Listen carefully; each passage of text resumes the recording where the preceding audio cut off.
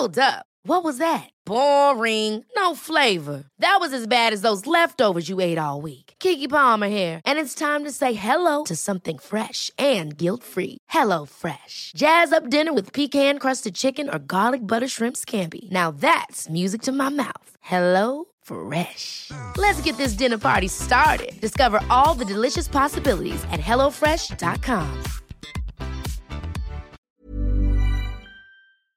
Hormoner är en naturlig och livsnödvändig del av kroppen. Ändå finns det en stor okunskap kring hormoner och vi märker att många inte känner till hur menscykeln eller olika preventivmetoder fungerar. Den här okunskapen kan skapa en rädsla för hormonbehandlingar eller hormonella preventivmetoder och också göra det svårt att veta om och när man ska söka vård för mensrelaterade besvär. Hormoner diskuteras ofta i media, men ibland saknas en vetenskaplig grund för informationen och osanningar och myter sprids och får fäste. Vi på Babys podcast tror att kunskap kring kroppen och dess funktioner bidrar till en stärkt självbild och ett ökat välmående hos kvinnor. Det är ju just därför vi gör den här podden. Kunskap är makt helt enkelt. Därför vill vi tipsa om en hemsida där du kan få den vetenskapligt grundade fakta du behöver och förtjänar. Hormonguiden.se är ett initiativ av Gedeon Richter och är en hemsida framtagen i syfte att öka kvinnors kunskap om hormoner. Som barnmorska och gynekolog gillar vi verkligen den tydliga informationen med bra bilder, strukturerad genomgång av menscykel och preventivmedel. Gör dig själv en tjänst och skaffa dig mer kunskap om din kropp och dina hormoner. Besök hormonguiden.se. Märta Kullhed Engblom är inte bara mamma utan även barnmorska, doula, skribent med mera med mera. Och med Märta ska jag, Carina barnmorska, prata free birthing. Hur spännande är inte det? Free birthing som alltså man också kallar oassisterad eller självständig födsel. Du är varmt välkommen till Babys podcast.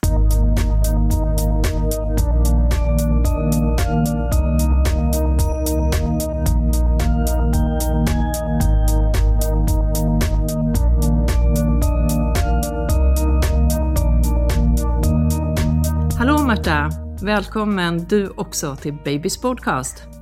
Tack snälla Carina. Du som en klok, vis, som jag sa, inte bara mamma utan barnmorska, doula, du håller på att utbildar både vårdpersonal vet jag och blivande föräldrapar och så vidare, så ska det bli otroligt intressant och spännande att prata om free birthing. Det tycker jag också, verkligen. Jag blev glad när du bjöd in mig till att prata om det här. Samtidigt lite sådär, det är spännande och lite nervöst också, för det är ett så speciellt ämne att prata om. Ja, men det är ju det. Det är, jag sa spännande, det är det. Kan uppfattas provocerande, känsligt på många sätt också. Men det är väl ändå så att som födande så är ju prio att känna sig trygg och föda på sitt sätt. Att kvinnor ska få föda på kvinnors vis så att de kommer in i den här comfort-zonen, att de får det där oxytocinflödet. Det är väl det vi vill förmedla. Precis. Det är där jag tror att vi måste börja. För det är så vanligt att man reflexmässigt dömer ut de som väljer en free birth. Och det har jag också gjort. Men nu på sista tiden när jag har intresserat mig mer för det här fenomenet så har jag verkligen känt att vi måste liksom lyssna till dem och deras motiv bakom. Lyssna på deras berättelser och ta dem på allvar. Ja, samtidigt som vi respekterar de som inte gör det. Du menar de som inte tar dem på allvar? Menar du så? Nej, jag menar att vi respekterar de som inte vill eller kan eller på annat sätt har känslor runt free birthing. Att det här är ingenting för mig. De respekterar vi. Det måste vi göra. Ja. Alltså, vi ska ju aldrig ställa kvinnor mot kvinnor att så jämföra på det sättet. Självklart inte. Men det som jag försöker... Jag tror att det är som stigma att vara någon som väljer en free birth. Och då tänker jag att det konstruktiva är att inte spä på det stigmat mer. Att vi gör det. Utan att vi försöker närma oss och lyssna på de här kvinnornas berättelser. Jätteviktigt. Så det är väl det som är min ingång lite i det hela, att jag vill förstå varför man väljer att föda oassisterat. Men du Märta, du kallar det för ett fenomen. Ja, det gör jag. Ja, precis. För att fenomen free birth, det är ju så att det har ju, eftersom det har växt till exempel under pandemin, så kände jag att, jag har ju inga siffror på det, men att jag tyckte mig förstå att det hade blivit, fler kvinnor gjorde det valet, att de födde utanför systemet. Och då, på det sättet kallar jag det fenomen, ett slags växande fenomen, att kvinnor gör sig mer medvetna och gör val som inte är i linje med vad rekommendationen är. Rekommendationen är ju att föda inom systemet, att åka till sjukhus för att föda. Och då är det här någon slags växande fenomen, en grupp som verkar bli större. Man väljer något annat. Så på det sättet tycker jag att det är ett fenomen som vi behöver förstå. Ja, men och jag vill lära mig att förstå lite mer om det här, för att jag jobbar ju inte som med hemfödslar utan på sjukhus, och där behöver vi ju tänka igenom både ett och annat också, hur vi kan göra den miljön mycket bättre för födande kvinnor. Och det är kanske ett resultat i att kvinnor väljer att mer ofta föda hemma och mer ofta föda då oassisterat eller självständigt, vad man nu väljer att kalla det. Men du, definitionen, vad innebär free birthing? Du som har läst på lite. Ja, precis. Ja, jag är verkligen ingen expert, men jag har ju börjat titta lite på det här ämnet. Men free birthing, det är som en stor... man kan säga den breda definitionen, det är alla som på något sätt föder utanför systemet. Och då kan det vara att man föder, i Sverige säger vi oassisterad förlossning, men i praktiken behöver det inte vara oassisterad. Men att man inte har legitimerad vårdpersonal hos sig, alltså legitimerade barnmorskor. Man föder kanske med familjemedlemmar, andra stödpersoner som inte har någon legitimation. Och i den vetenskapliga litteraturen så tar man också med till exempel högriskfödslar som planeras att ske i hemmet. Även om det är barnmorskor med, så räknas det som att det är ett val som inte är i linje med systemet, så att säga. Så då, de är också med i den vetenskapliga litteraturen. Under det här paraplyet free birth då. Och för en del så är det ett negativt val att välja en free birth. Alltså att man kanske har varit med om en traumatisk upplevelse på sjukhus till exempel. Och man har börjat omdefiniera den här synen på födandet, den här medicinska diskursen. Man tror inte längre på den här retoriken att det är det säkraste och bästa stället att föda på sjukhus. Det är en grupp, vad jag har förstått, som väljer en free birth då. Och sen finns det ett annat spår, och det är de som kommer fram till att det här är ett optimalt val. Att det inte är något negativt val. Man kanske inte har haft en traumatisk födsel tidigare på sjukhus. Men att man har gjort en egen riskvärdering och kommit fram till att det är så här jag vill föda. Så jag har förstått att det finns lite olika spår. Ibland är det ju inte ett val heller, kan man säga. För att en del kvinnor föder ju faktiskt hemma och det går väldigt snabbt, och hade innan tänkt sig att ha en sjukhusfödsel. Så ibland så har man ju inte ett val till det där. Men de tror jag egentligen, den gruppen, de som föder oplanerat hemma, de ingår inte riktigt i den här under paraplyet free birth. För då har de ju inte planerat för att föda hemma. Så det är enbart planerade? Ja, så att det är lite så att de som planerar verkligen för att inte föda på sjukhus, det är de mer som ingår i den här definitionen, så att säga. För det finns ju många som oplanerat föder hemma. Men de flesta av dem tar sig väl ändå till sjukhus på något sätt. Ja, absolut. De som föder hemma är inte så många, ska vi väl tillägga. Och det brukar gå väldigt bra ändå. Faktiskt. Och de är nöjda. När det går oplanerat, när man föder. Ja, precis. Men du, de här planerade då, behöver det nödvändigtvis vara så att det inte är någon utbildad personal med, eller räknas det som free birthing om man har en barnmorska fast den är i ett annat rum? Nej. Då räknas det som en hemfödsel med barnmorskor. Skulle jag säga. Även om barnmorskan kanske inte hinner fram, för det händer ju också. Just det. Till en planerad hemfödsel. Ibland går det ju fort om föderskor som föder hemma, och det kan hända att barnmorskan inte hinner fram till själva födseln, men kommer när barnet har kommit ut så att säga och är med vid efterskötning och skriver journal. Hela den här biten, det här formella, skriva journal, ge barnet personnummer och anmäla till Skatteverket, hela den biten faller ju bort vid en free birth så att säga. Vid free birth föder man helt utanför systemet. Man behöver alltså sen gå och köa på Skatteverket för att få personnummer till sitt barn. Ja, men det är så alltså. Ja. För det är ju en av mina många frågor. Hur praktiskt fungerar det? Och vi kan ju ta det, du är inne på det redan nu. Då säger du att då får man gå med sitt barn och säga att jag födde det här barnet hemma själv. Ja, precis. Och det är så otroligt ovanligt ändå. I förhållandevis ovanligt är det ju att föda helt utanför systemet. Så att det blir ofta en lite krånglig process för de som gör det. Att köa hos Skatteverket med barnet. Och, det är ju liksom ingen rutinåtgärd på Skatteverket att registrera personer. Och jag kan tänka mig att man stöter på vissa problem där på vägen. Ja, precis. Så att det är det som är den stora skillnaden skulle jag säga mellan liksom en planerad free birth och en hemfödsel där barnmorskorna inte hinner fram. För att jag menar, barnmorskorna har ju ändå hela den här administrativa formella biten att de registrerar barnet och så. Exakt. Och att man på något sätt är ändå en del av ett system.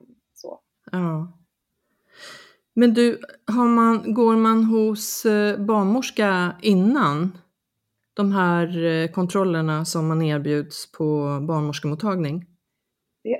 Eller är det här kvinnor som väljer att inte alltså det kan man ju nästan fråga någon som är... Jag känner inte att jag är någon representant för free birthers. Jag är mest barnmorska som har börjat intressera mig lite för det här fenomenet. Men jag vet inte hur... Jag ser mig inte som en representant som vet hur de brukar gå tillväga.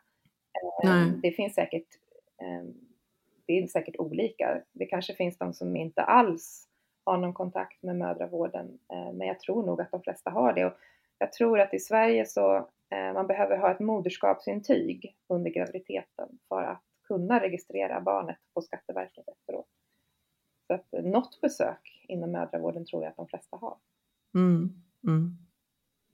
Ja, men vi kommer ju få höra lite mer om free birthing. Tror du inte det framöver? Ja, alltså jag tror att det här, dels vi som är barnmorskor, alltså vi som är legitimerad personal som jobbar med födande på olika sätt. Jag tror att vi behöver diskutera det här fenomenet och förstå de här kvinnorna. Och sen så på sociala medier så finns det ju grupper där det diskuteras jättemycket. Alltså det finns ju filterbubblor, det finns Facebookgrupper med free birthing, alltså där det liksom frodas lite en sån kultur. Och det är det som jag tycker kanske är lite faran med det här, om jag får gå in på det. Absolut. Att om vi inte lyssnar på de här kvinnorna som funderar på att föda helt oassisterat, om vi inte lyssnar på deras motiv eller kanske försöker gå dem till mötes, om den enda liksom gemenskapen blir en Facebookgrupp kanske med radical birth keepers, eller liksom där det finns en del karismatiska röster som verkligen har nästan upphöjt det här till ett ideal. Att det är ett ideal att föda oassisterat utan barnmorskor. Att det är så man borde göra. Oavsett vad som händer så ska man föda hemma. Om det blir den enda liksom gemenskapen, då finns det ju en uppenbar fara där, skulle jag säga.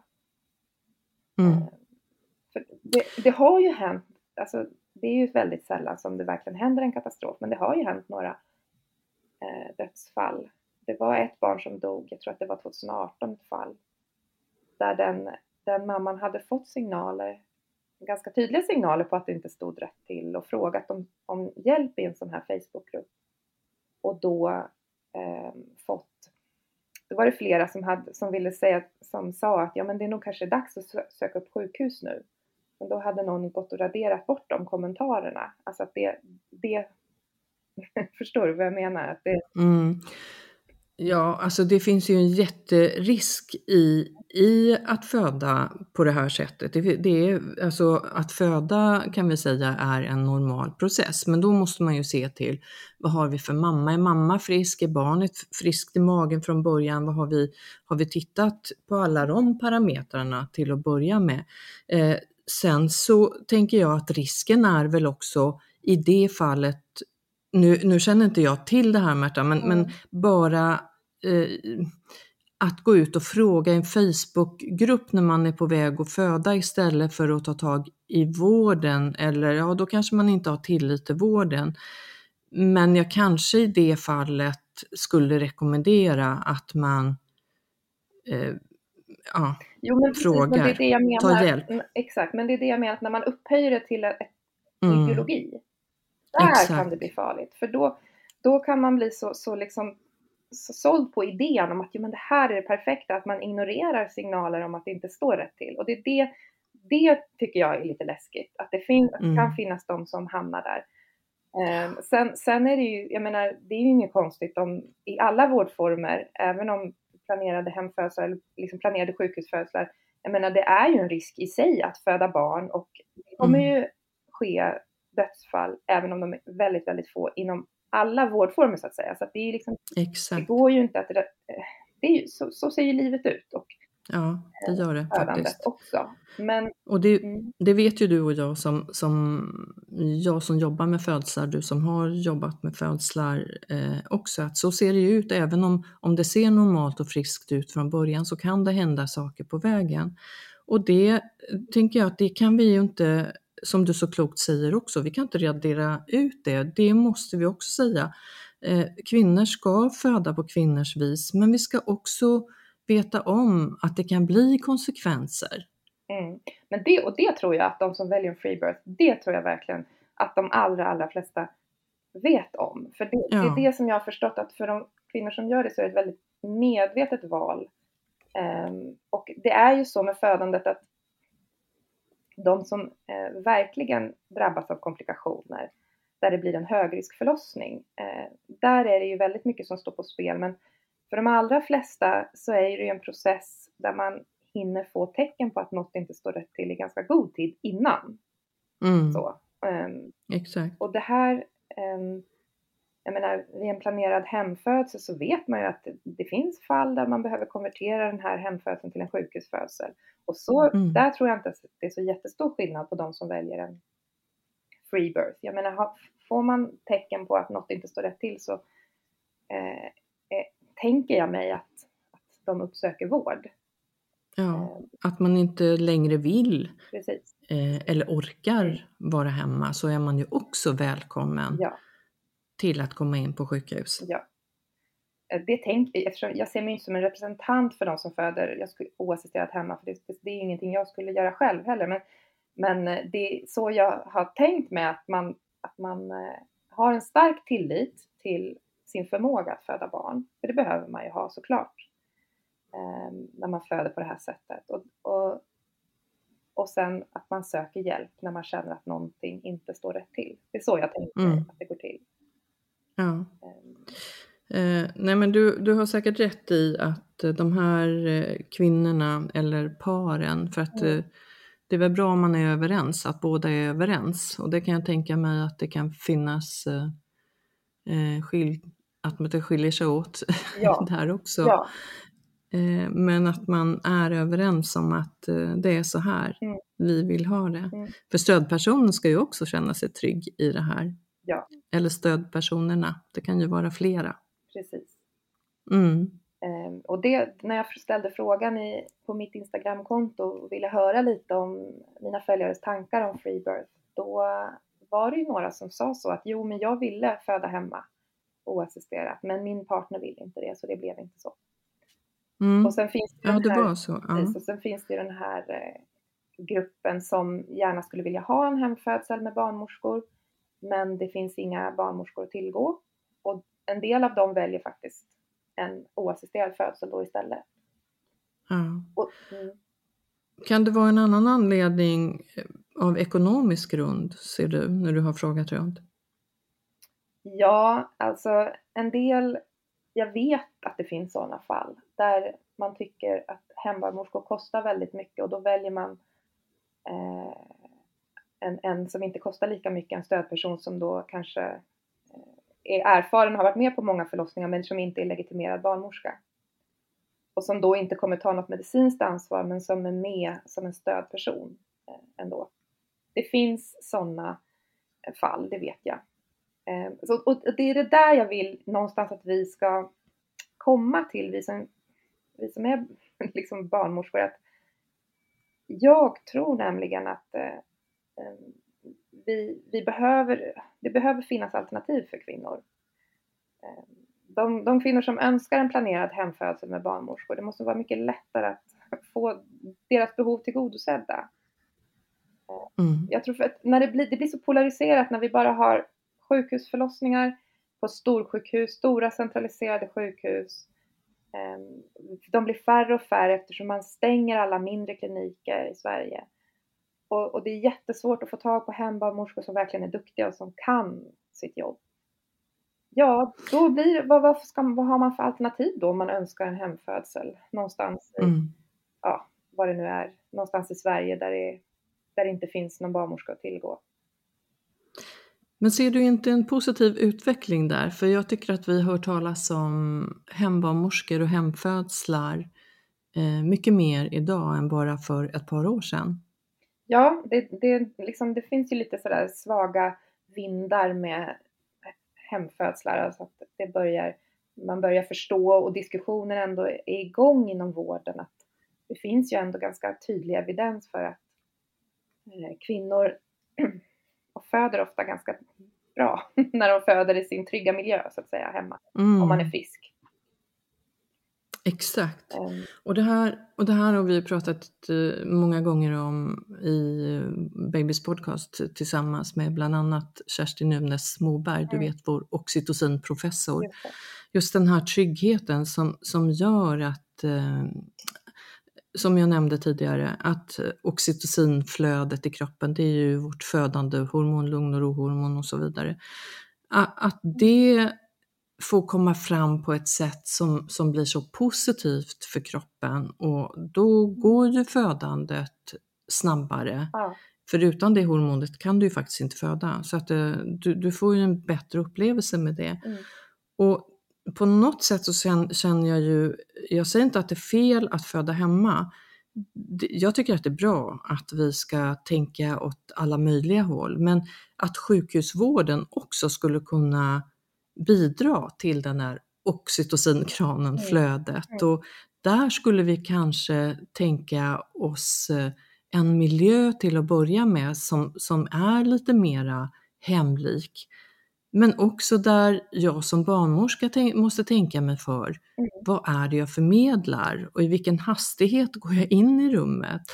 Jag behöver vara den där lugna barnmorskan som kommer in i ett födande rum. För jag förmedlar också, för jag är ju den stödperson och medicinskt ansvariga där inne. Och med lugnet så vet jag ju att det tillför så mycket annat. Istället för att jag står över kvinnan ska jag sätta mig ner och ta det lugnt liksom, och försöka skala bort allting som inte behöver vara där i form av ljud eller interventioner, vad det nu är.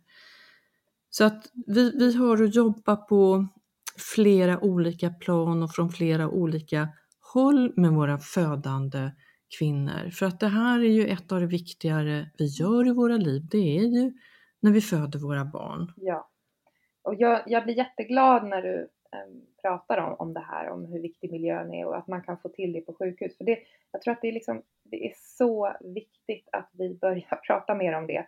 Och också det här, för jag tror att det här är en stor grej, den här maktrelationer i samband med födslar, och att det kan finnas en maktobalans, eller det finns ofta det.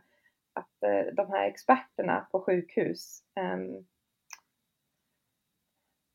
många som väljer att föda hemma vill ju vara auktoritet över sin egen födsel. Och det tror jag verkligen blir tydligt i free birth-sammanhang. Att man ser sig som den största auktoriteten. Och det borde man ju få vara även om man kommer in och föder på sjukhus. Absolut. Så det här att vi måste respektera kvinnors individuella val även på sjukhuset så att säga. Och respektera kvinnors kroppsliga integritet. Absolut, så viktigt. Och där tror jag vi inom vården har mer att jobba på. Eller tror. Det vet jag att vi har. För det vet jag eftersom jag hör så många berättelser från kvinnor där de inte har känt att de har blivit respekterade i det. Mm. Jag håller helt med. Vi kan alltid bli bättre och mycket bättre. Och vi har ett egenansvar, inte bara du som ska föda barn. Du har också ett ansvar att se till att odla tillit och få bästa hjälp. Nu kan det vara svårt i många fall, men på ditt sätt göra det bästa. Men vi också i vården. Så att vi inte skyller på varandra att den ena eller den andra gör, utan det är ju en kontroll som man ska ha och bör ha när man föder barn. Men också kan släppa kontrollen när man känner att man inte klarar av det längre. För ibland så handlar det om, Märta, du har ju också sett det, att ibland så är det här att våga släppa kontrollen. Ja. Att våga vara precis där i det här tuffa, kanske smärtsamma och förstå att men nu måste jag överlåta kroppen till att bara föda. Precis. Verkligen. Och det där att överlämna sig och överlåta sig, det är en väldigt delikat och intim process. Och jag tror att kärnan där är att många vill ha personer de känner runt sig. Alltså det är så himla enkelt. Och ibland är det enklare absolut svårast att få till. Och det tror jag liksom är en kärna också i att föda hemma. Om det så är oassisterat, free birth eller om det bara är att föda hemma. Man vill ha personer man känner runt sig. För att ens eget nervsystem svarar bättre på det, helt enkelt. Och det där har vi ju svårt att få till i sjukhussammanhang. Att det är kända personer runt kvinnan som föder. Exakt. Nu har ju de flesta en partner eller någon nära anhörig, men också en doula. Ja. Många fler doulor idag än för 5, 10, 15 år sedan. Ja, det är det ju verkligen. Och precis, och där får man ju en stor dos av det. Att man har den här relationen, det här känslomässiga man har byggt upp, att man tar med sig det in på förlossningsrummet, in på sjukhuset. För vi pratar nu free birthing och att du föder hemma, men jag tänker för de som inte vill eller kan göra det, så kan man ju också bygga upp det här. Jag sa man har ett egenansvar också i det här, att bygga upp den miljön inom sig. Ja. Och försöka skala bort det som är runt omkring. Nu tycker jag ju, som jag sa tidigare också, att miljön kan vi ju bara göra bättre på sjukhuset så att den blir mer tilltalande. För vi vet att vi har alla fina sinnen, och med alla sinnen tar vi med oss födseln. Så att med form och färg och doft och ljus och ljud och allt vad det är, så ska vi försöka att bygga upp det bästa för födseln. Men när vi tänker oss att förlossningsrummet för vissa inte betyder så mycket, så gör det för andra jättemycket. Men den där inre känslan av att du har med dig dina egna saker, vad det kan handla om, musik och dofter och sånt där, det kan spela en väldigt, väldigt stor roll också, om du nu inte har möjlighet till att föda med hembarnmorskor eller som vi nu pratar om, oassisterad eller självständig födsel. Precis, men tryggheten. Ja, och det är väl det att man har sett att det här institutionella sammanhanget, alltså oavsett då hur själva rummets utformning eller miljön, det genomsyrar ändå en stor del av atmosfären i själva rummet. Så att vi behöver ju titta lite på alltså hur man kan individualisera för kvinnor som önskar föda på sjukhus. Och hur de kan få vara auktoritet över sin egen födsel på sjukhus. För att det här institutionella sammanhanget som det, om det är väldigt sådär hierarkiskt, att vi följer våra rutiner slaviskt, det är så här det ska vara, bam, bam, bam. Vi tar inte hänsyn till hur olika kvinnor vill ha det. Alltså, och det är också sådär, det är en sån intim process att föda barn. Man som kvinna ska man inte behöva tänka på att försvara sig varför man inte ville ha den rutinen eller den rutinen, utan man har ju inte det utrymmet när man föder barn. Man måste ju bara lita på att även subtila signaler går fram. Och det är liksom finkänsligt där. Ja, men det är det. Och någonting som också är viktigt, det är ju att när man tycker sig inte kunna säga nej till vissa saker, man blir inte respekterad och så vidare. Där samtycke är ju någonting superviktigt som vi måste lyfta om och om igen. Ja. Vi får inte göra någonting utan att vi har ett samtycke från den födande kvinnan eller från föräldrar vad gäller deras barn senare. Nej. Vi måste hela tiden fråga och respektera och lyssna på det. Och sen så kan vi ju, det är väl så att vi kanske ibland måste skriva ner att, för vår information måste ju också bli att gör vi inte det här så kan det bli en konsekvens. Absolut, av det. Ja. Och det måste ju noteras i journalen så att det finns tydligt att nu har vi kommit överens och då blir det så här. Ja. Men det måste ju noteras någonstans. Men du där ute har ju, du kan säga ifrån och vi måste invänta samtycke. Så viktigt. This is Paige, the co-host of Giggly Squad, and I want to tell you about a company that I've been loving, Olive & June. Olive & June gives you everything that you need for a salon-quality manicure in one box. And if you break it down, it really comes out to $2 a manicure, which is absolutely insane. It's also so easy to get salon-worthy nails at home with Olive & June. The difference between how your nails used to look when you did them yourself and now with the Mani system is a complete game changer. The best thing about Olive & June too is it's a quick dry. Dries in about 1 minute, lasts for 5 days, and full coverage in up to 1 to 2 coats. Visit oliveandjune.com/perfectmani20 for 20% off your first system. That's oliveandjune.com/perfectmani20 for 20% off your first system. There's never been a faster or easier way to start your weight loss journey than with PlushCare. PlushCare accepts most insurance plans and gives you online access to board-certified physicians who can prescribe FDA-approved weight loss medications like Wegovy and Zepbound for those who qualify. Take charge of your health and speak with a board-certified physician about a weight loss plan that's right for you. Get started today at plushcare.com/weightloss. That's plushcare.com/weightloss. plushcare.com/weightloss. Precis, men för du som jobbar inom förlossningsvården, Carina, är det mer så att man har sådana diskussioner om samtycke nu?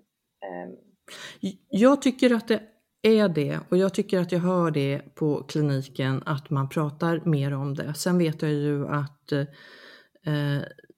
jag ser rutinmässiga PKU, du vet, prover som vi tar på barnet när barnet är 48 timmar eller äldre. Sånt där kan ske många gånger utan samtycke. Jag frågar alltid och jag försöker få en diskussion varje gång jag ser att det inte inväntas samtycke, för att det är någonting annat som vi måste lyfta och som vi måste bli bättre på. Precis, för att det där tror jag är jätteviktigt, och att kvinnor som har uttryckt kanske, om det står i journalen att jag tackar nej till det här, man ska inte behöva liksom få den frågan 2-3 gånger till. Man ska inte känna att man blir tjatad och att man till slut ger med sig. För sådana historier har jag ju fått höra ganska många gånger. Att men jag skrev tydligt här att jag inte ville ha CTG på rutin, alltså ett sånt här indoor-test. För jag har inga riskfaktorer, jag vill inte ha det. Och sen när jag ändå kom in så blev det en diskussion och jag blev övertalad. Och sen kunde jag ändå inte stå på mig. Sådana där historier har jag fått höra en del. Och där, man ska inte behöva försvara sina kroppsliga gränser. Det ska kunna räcka med att säga nej, jag tackar nej till det. Och så kanske man har fått information en gång och så tackar man nej och sen måste man få bli respekterad i det. Det är en utmaning. För att jag förstår, jag vet också hur det är att jobba på en stressig förlossningsavdelning som barnmorska. Jag vet att sådana där rutiner kan bli en trygghet. Att man jobbar undan och det är ju lite sådär, man måste jobba undan för snart kommer nästa födande och så vidare.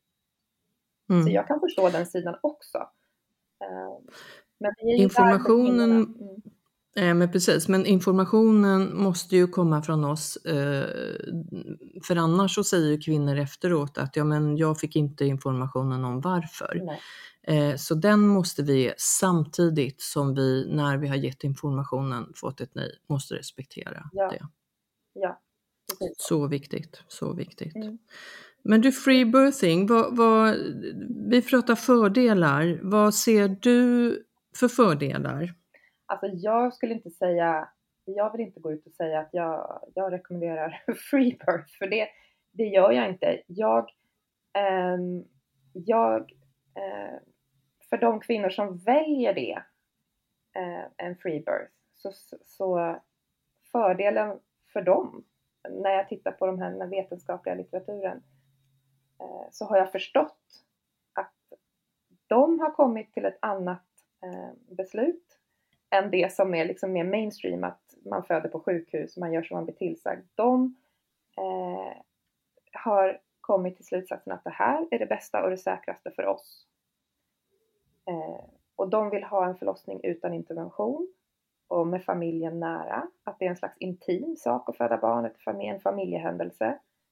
Och de vill vara auktoritet av sin egen födsel. Det är vad jag har förstått när jag har läst de här vetenskapliga artiklarna som finns. Där man har djupintervjuat kvinnor som har fött utanför systemet.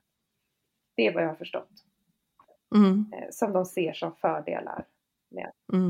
Och att en del då har blivit traumatiserade av en förlossning på sjukhus. Det kan vara ett känslomässigt trauma. Det behöver inte vara någonting som syns utanpå. Att det inte var någon skada. Det var inget liksom, medicinskt trauma. Utan det kan vara känslomässigt.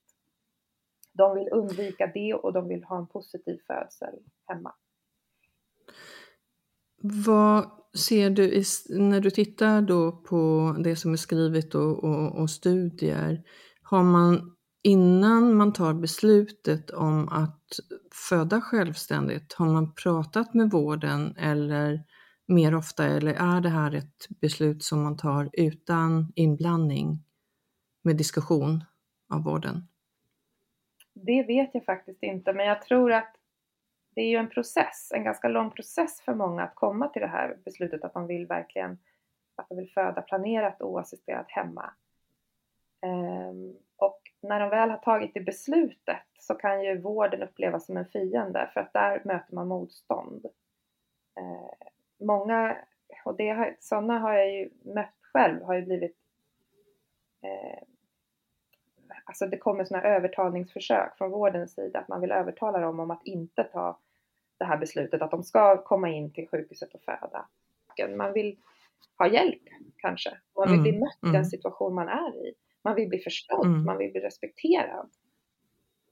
Man vill inte liksom bli förminskad, och det är det där att jag tror att vi många gånger kanske i all välvilja, jag tror att många obstetriker eller barnmorskor som, det är i välvilja man vill försöka övertala, men det kan bli väldigt fel. Man måste inte ha den här förminskande attityden att jag vet bättre, utan berätta. Hur tänker du? Varför vill du föda hemma utan någon annan närvarande? Berätta för mig. Berätta vad jag ska... hur skulle jag kunna hjälpa dig på riktigt? Så. Och det är ju utmanande för oss. Eller oss, jag jobbar ju faktiskt inte inom systemet nu. Men det är ju utmanande för många att... Hur ska jag kunna individualisera vården? Hur ska jag kunna gå till mötes? Någon som väljer ett beslut som inte är i linje med vad som rekommenderas. Det är en utmaning. Men vi måste liksom förstå att kvinnor är olika. Och man måste få vara unik när man föder barn. Ja, verkligen. Där är vi ju unika. Och där måste vi närma oss kvinnan på kvinnans vis. Ja, precis. För att Och även ge om det stöd som kvinnor behöver. Ja, och även om inte jag skulle föda oassisterat hemma, så måste jag ju kunna respektera den som vill det. Och när någonting händer så måste man ju verkligen, när en sån kvinna uppsöker vård, så måste man ju vara väldigt respektfull i det mötet. Och ge den bästa vården man kan ge om hon uppsöker vård. Så att det inte blir det här att man kommer in och får en massa ifrågasättande. Och hur kunde du och varför gjorde du och sådär. Utan bara väldigt respektfullt. Där har man ju, jag tror, där har man ju en chans också att bygga tillit. Så att man inte, jag menar, vi vill ju att man ska kunna känna en tillit till vården. Det vore ju fantastiskt om alla kunde känna den tilliten. Känna att man blir respekterad för den man är. Så. Ja, det hoppas vi att det blir mer av det. Ja, verkligen. Och där kan man ju verkligen göra skillnad i det enskilda mötet. Jag tror att en barnmorska eller en läkare som möter någon som planerar en free birth. Alltså mitt råd till den personen är liksom, ja men vänta lite, håll tillbaka med vad du tycker och tänker. Lyssna, ta in den här kvinnans berättelse. Lyssna vad hon har att säga och respektera henne i hennes känslor och tankar. Det är hon värd. Det skulle jag vilja säga till. Att man sen kanske måste informera om vissa saker och risker och så vidare. Det kan vänta. Ja, lyssna först. Man kan precis lyssna och sen kan man ha ett genuint möte. Där man inte försöker liksom övertala, utan men självklart behöver man berätta. Och jag tror att man kan göra det på ett väldigt ödmjukt sätt. Man kan göra det på ett sätt så att det når fram, så att det landar hos den kvinna då som har planerat för att föda oassisterat. Och så att det blir konstruktivt. Så att de mötena är ju viktiga. De mötena är alltid viktiga. Och viktigt som du nämner att alltid lyssna in. Ja. Men du säger att du ser då och läser om att de här kvinnorna eller paren är väldigt förberedda och läst på massor. Vad är det man tar till sig för information i den förberedelsen? Hur tänker man? Dels är det ju att man behöver den här känslomässiga tryggheten. Bygga upp det här att man kanske hittar sitt community, de som faktiskt stödjer det här valet. Att man blir väldigt restriktiv med vem man berättar för. För att det kan innebära ett socialt stigma att föda oassisterat eller en free birth. Så det blir att man blir väldigt selektiv med vilka man berättar för. Man kanske hittar sin stödgrupp som stöttar det här. Och sen att man rent praktiskt, olika scenarios, vad kan hända, vad kan uppstå. Och att man har liksom en plan A, plan B, plan C. Så att man, och att allt det som behövs då för att föda hemma. Det är ju vissa förnödenheter man behöver veta. Man behöver kanske ha det och det för att hur klipper man navelsträngen? Vad behöver jag för att kunna göra det och så vidare. Alltså lite sånt där kit som man kan behöva för att föda hemma. Så att på det sättet så blir det ju väldigt medvetet val för de allra flesta, skulle jag säga. Och sen den här inre förberedelsen tror jag som det är för att föda. Att verkligen att gå in i en förlossning så på det sättet och ta det ansvaret för födseln. Det förutsätter ju att man kapitulerar till processen. Att man liksom surrender det där. Så det tror jag att de flesta förbereder sig på. Och det här praktiska som du nu säger, klippa navelsträngen är en sån, ta hand om moderkakan och sånt där. Det har man då förberett sig på. Så att det vad du kan se så finns det inga problem med det, utan det är genomtänkt. Ja, det som jag förstår så är det för de flesta ett väldigt genomtänkt beslut. Men du, för nu vet vi ju att Socialstyrelsen avråder ju från självständiga födslar. Kan det få konsekvenser senare? Jag tänker barn som är födda. Stöter de på några problem? Du pratade om personnummer och sånt där som man kanske måste slåss med ett tag för att få till det. Det går inte. Ja, alltså, jag tror att det blir väldigt krångligt, de här formella grejerna sen. Så att det blir ju krångel runt det såklart när man gör det här helt utanför systemet. Och det är det där som jag kan tycka är lite paradoxalt, för det är ju faktiskt en rätt, alltså en kvinna har ju rätt att föda barn hemma om man vill, och även om man inte har några barnmorskor där så har man ju rätt att göra det. Men samhället agerar ju lite som det inte är en rätt. Just för att det blir väldigt krångligt. Dels att det blir ett socialt stigma att välja det här, att man möter det otroliga motståndet. Alltså jag menar, man skadar ju ingen genom att ta det här beslutet. Alltså alltså det här med att det finns ett sånt motstånd mot anti-vaxxers, det tycker jag är en annan diskussion. För då man hjälper ju till att skydda alla andra när man väljer att vaccinera sig. Alltså det där är en helt annan diskussion. Men just att föda sitt barn i hemmet, hur kan det vara så provocerande för alla andra? Förstår du? Jag kan ju, alltså här har vi ju 2 personer att ta hänsyn till. Så det är ju inte bara mamma, utan vi har ju faktiskt ett barn också. Och skulle någonting gå fel, eller det skulle bli en konsekvens av något slag. Du nämnde ju något fall från tidigare där, så är det klart att hur mår föräldrarna i det sen också? Det måste man ju också. Jag vet inte, hur tänker man runt det? Skulle det bli någonting med barnet? Absolut. Jo, men det är väl det. Som inte hade behövt...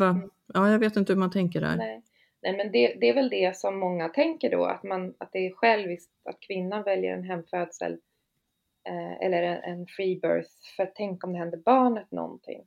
Men jag tycker mig se det bara vid hemfödslar. Alltså med barnmorskor.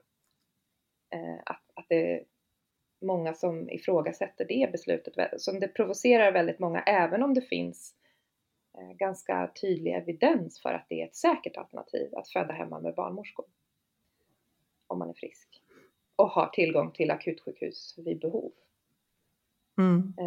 Och det tycker jag är lite konstigt. Alltså om vi börjar med liksom hemfödslar med barnmorskor. Det provocerar. Sen är det klart att det provocerar väl många ett varv till. För tänk om det händer barnet någonting. Ja. Men det är väl det. Återigen, det är synen på risk. De som väljer det här, de har gjort en egen riskvärdering. För att det händer ju saker på sjukhus också. Alltså, men det är väl det att när man är inom systemet, då de saker som händer, det får en annan gång så att säga. De här fallen då det händer någonting när man har fött utanför systemet, de lyses ju upp som stora, det blir sånt otroligt stort fokus på dem. Att det blir oproportionerligt tycker jag.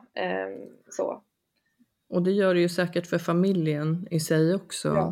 När, och det är väl oavsett när det händer någonting, eller oavsett var du föder såklart, så är ju det ett trauma för familjen. Exakt, det måste ju vara en helt fruktansvärd sak att välja en free birth och sen händer något med barnet och sen få hela skulden av samhället på sig som kvinna. Så det önskar ingen, alltså det måste ju vara helt fruktansvärt.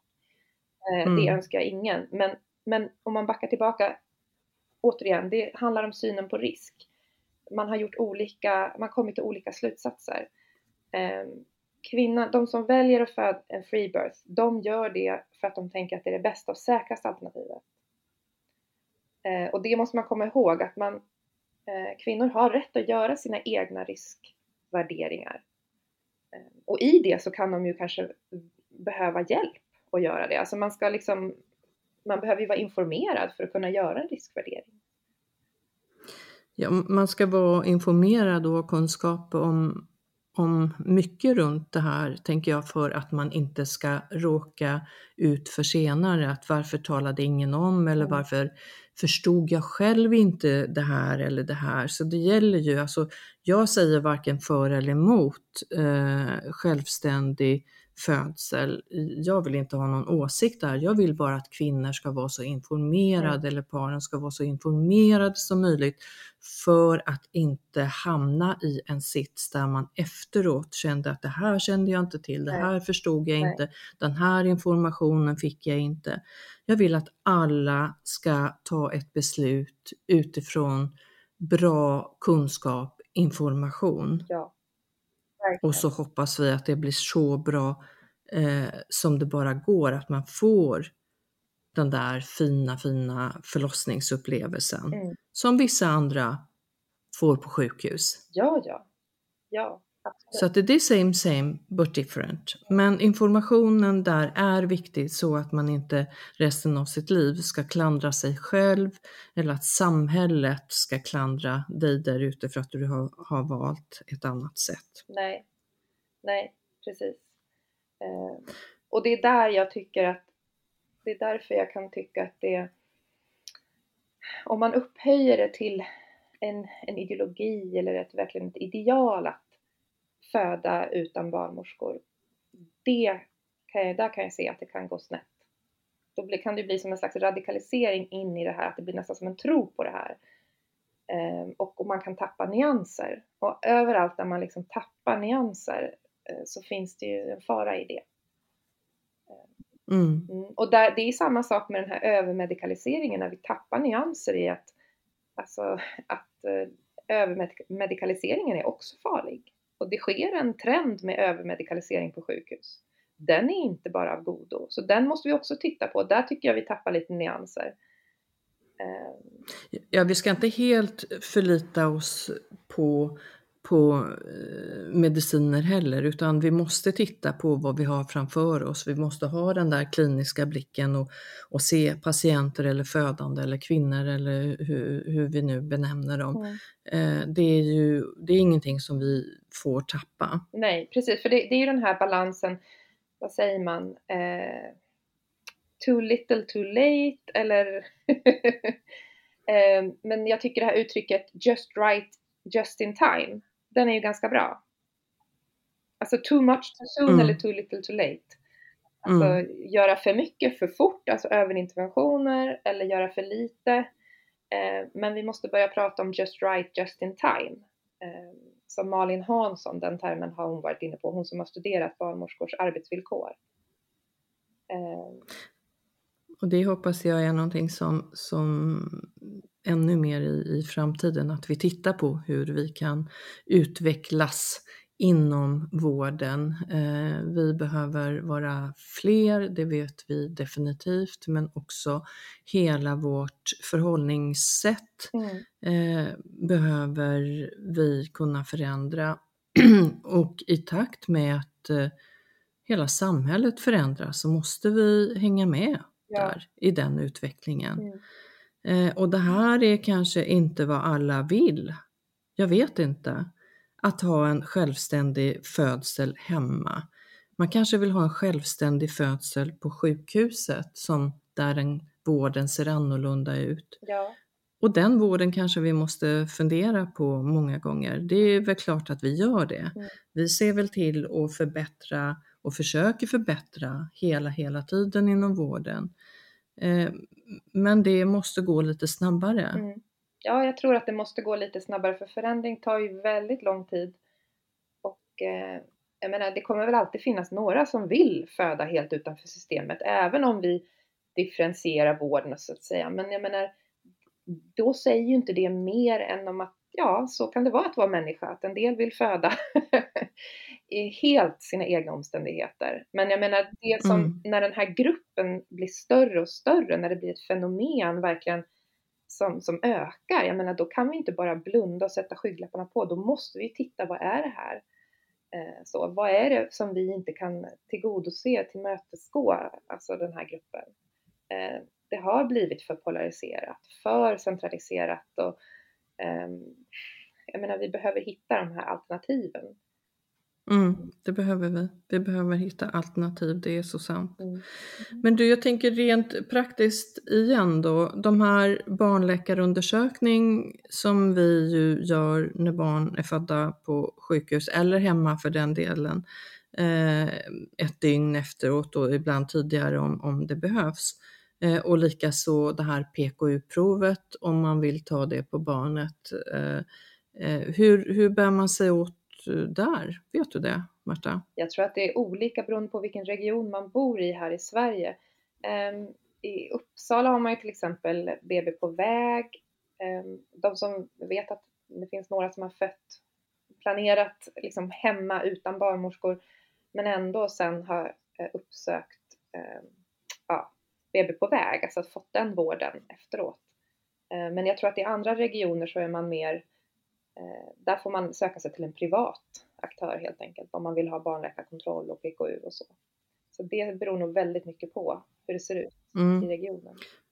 Men kan vården kan väl ändå inte neka om jag ringer och säger att jag vill ha en barnläkarundersökning? Jag har aldrig råkat ut för det, så är det bara en fråga.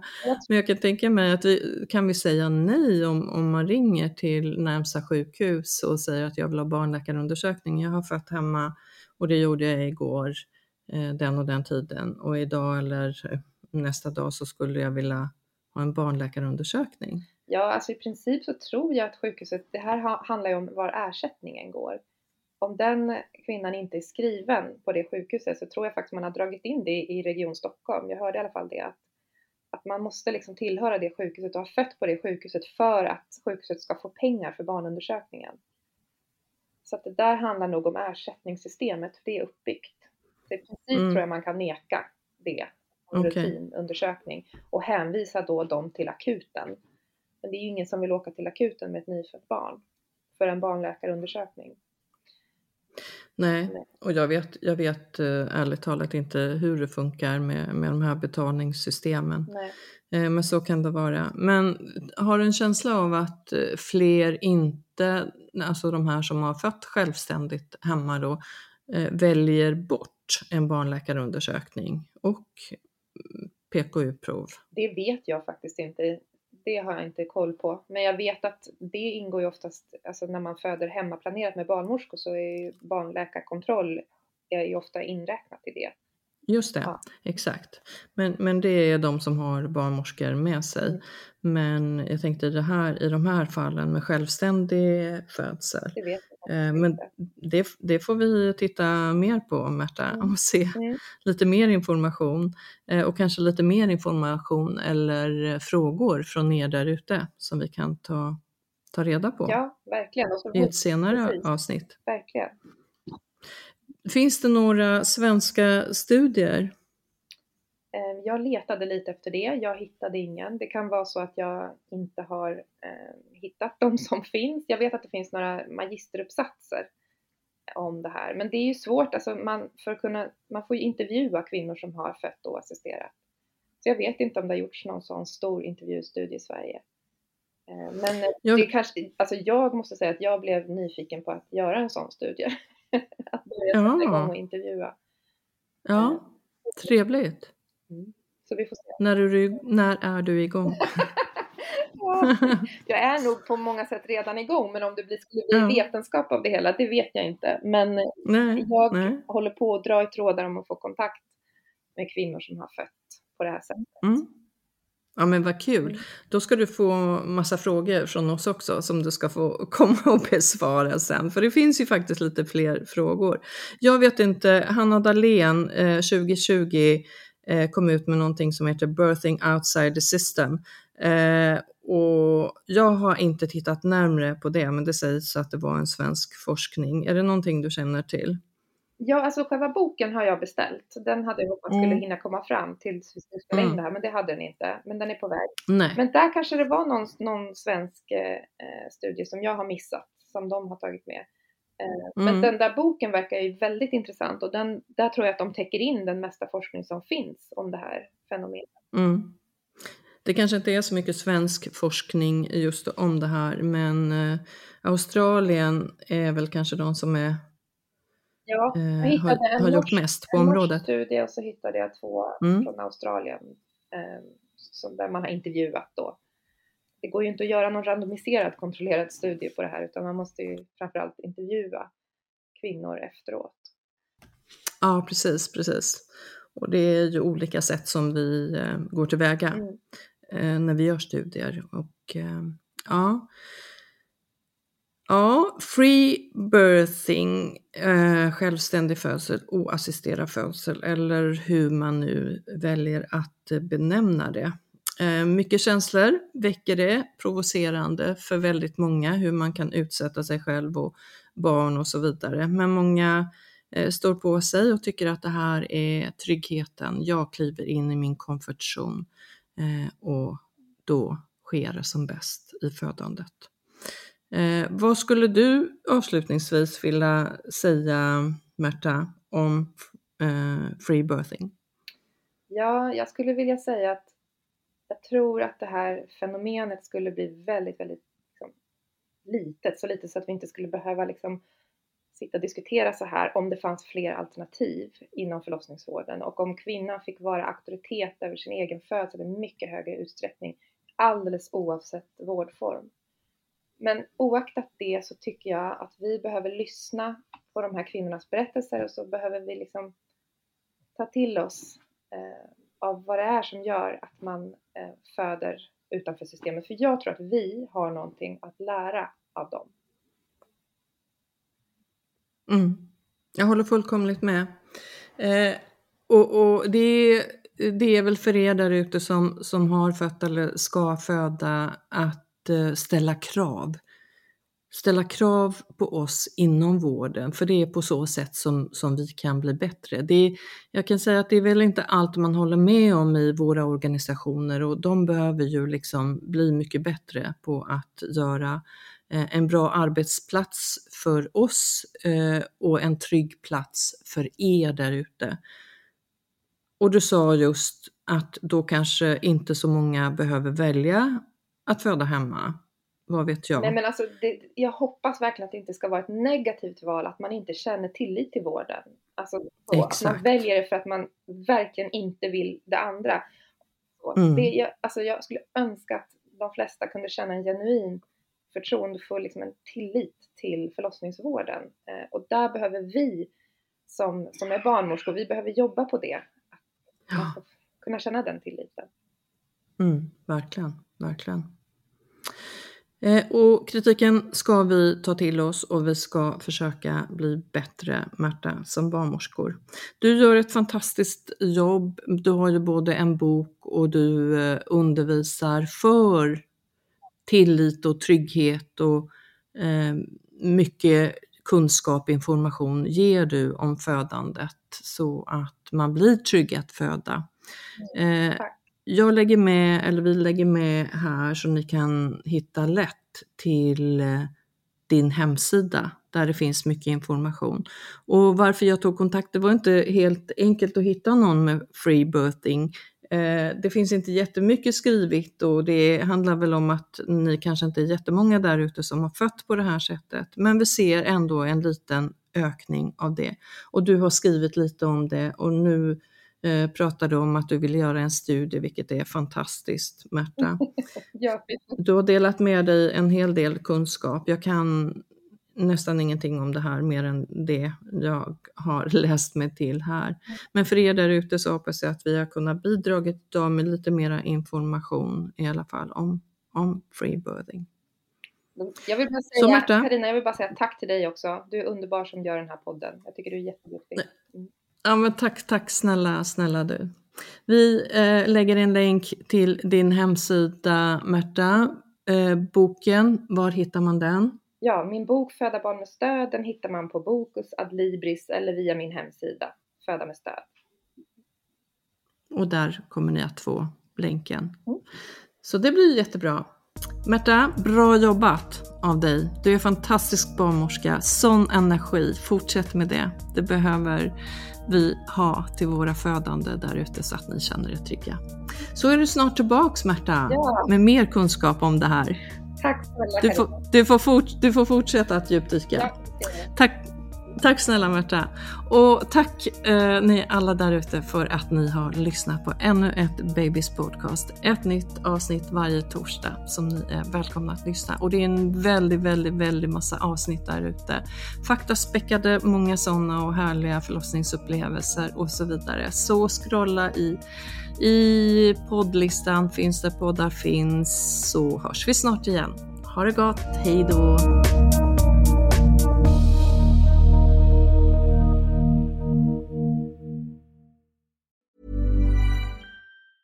Hi, I'm Daniel, founder of Pretty Litter. Did you know cats tend to hide symptoms of sickness and pain? I learned this the hard way after losing my cat, Gingy. So I created Pretty Litter, a health monitoring litter that helps detect early signs of illness by changing colors, saving you money and potentially your cat's life. Pretty Litter is veterinarian developed, and it's the easiest way to keep tabs on your fur baby's health right at home. Go to prettylitter.com and use code ACAST for 20% off your first order and a free cat toy. Terms and conditions apply. See site for details.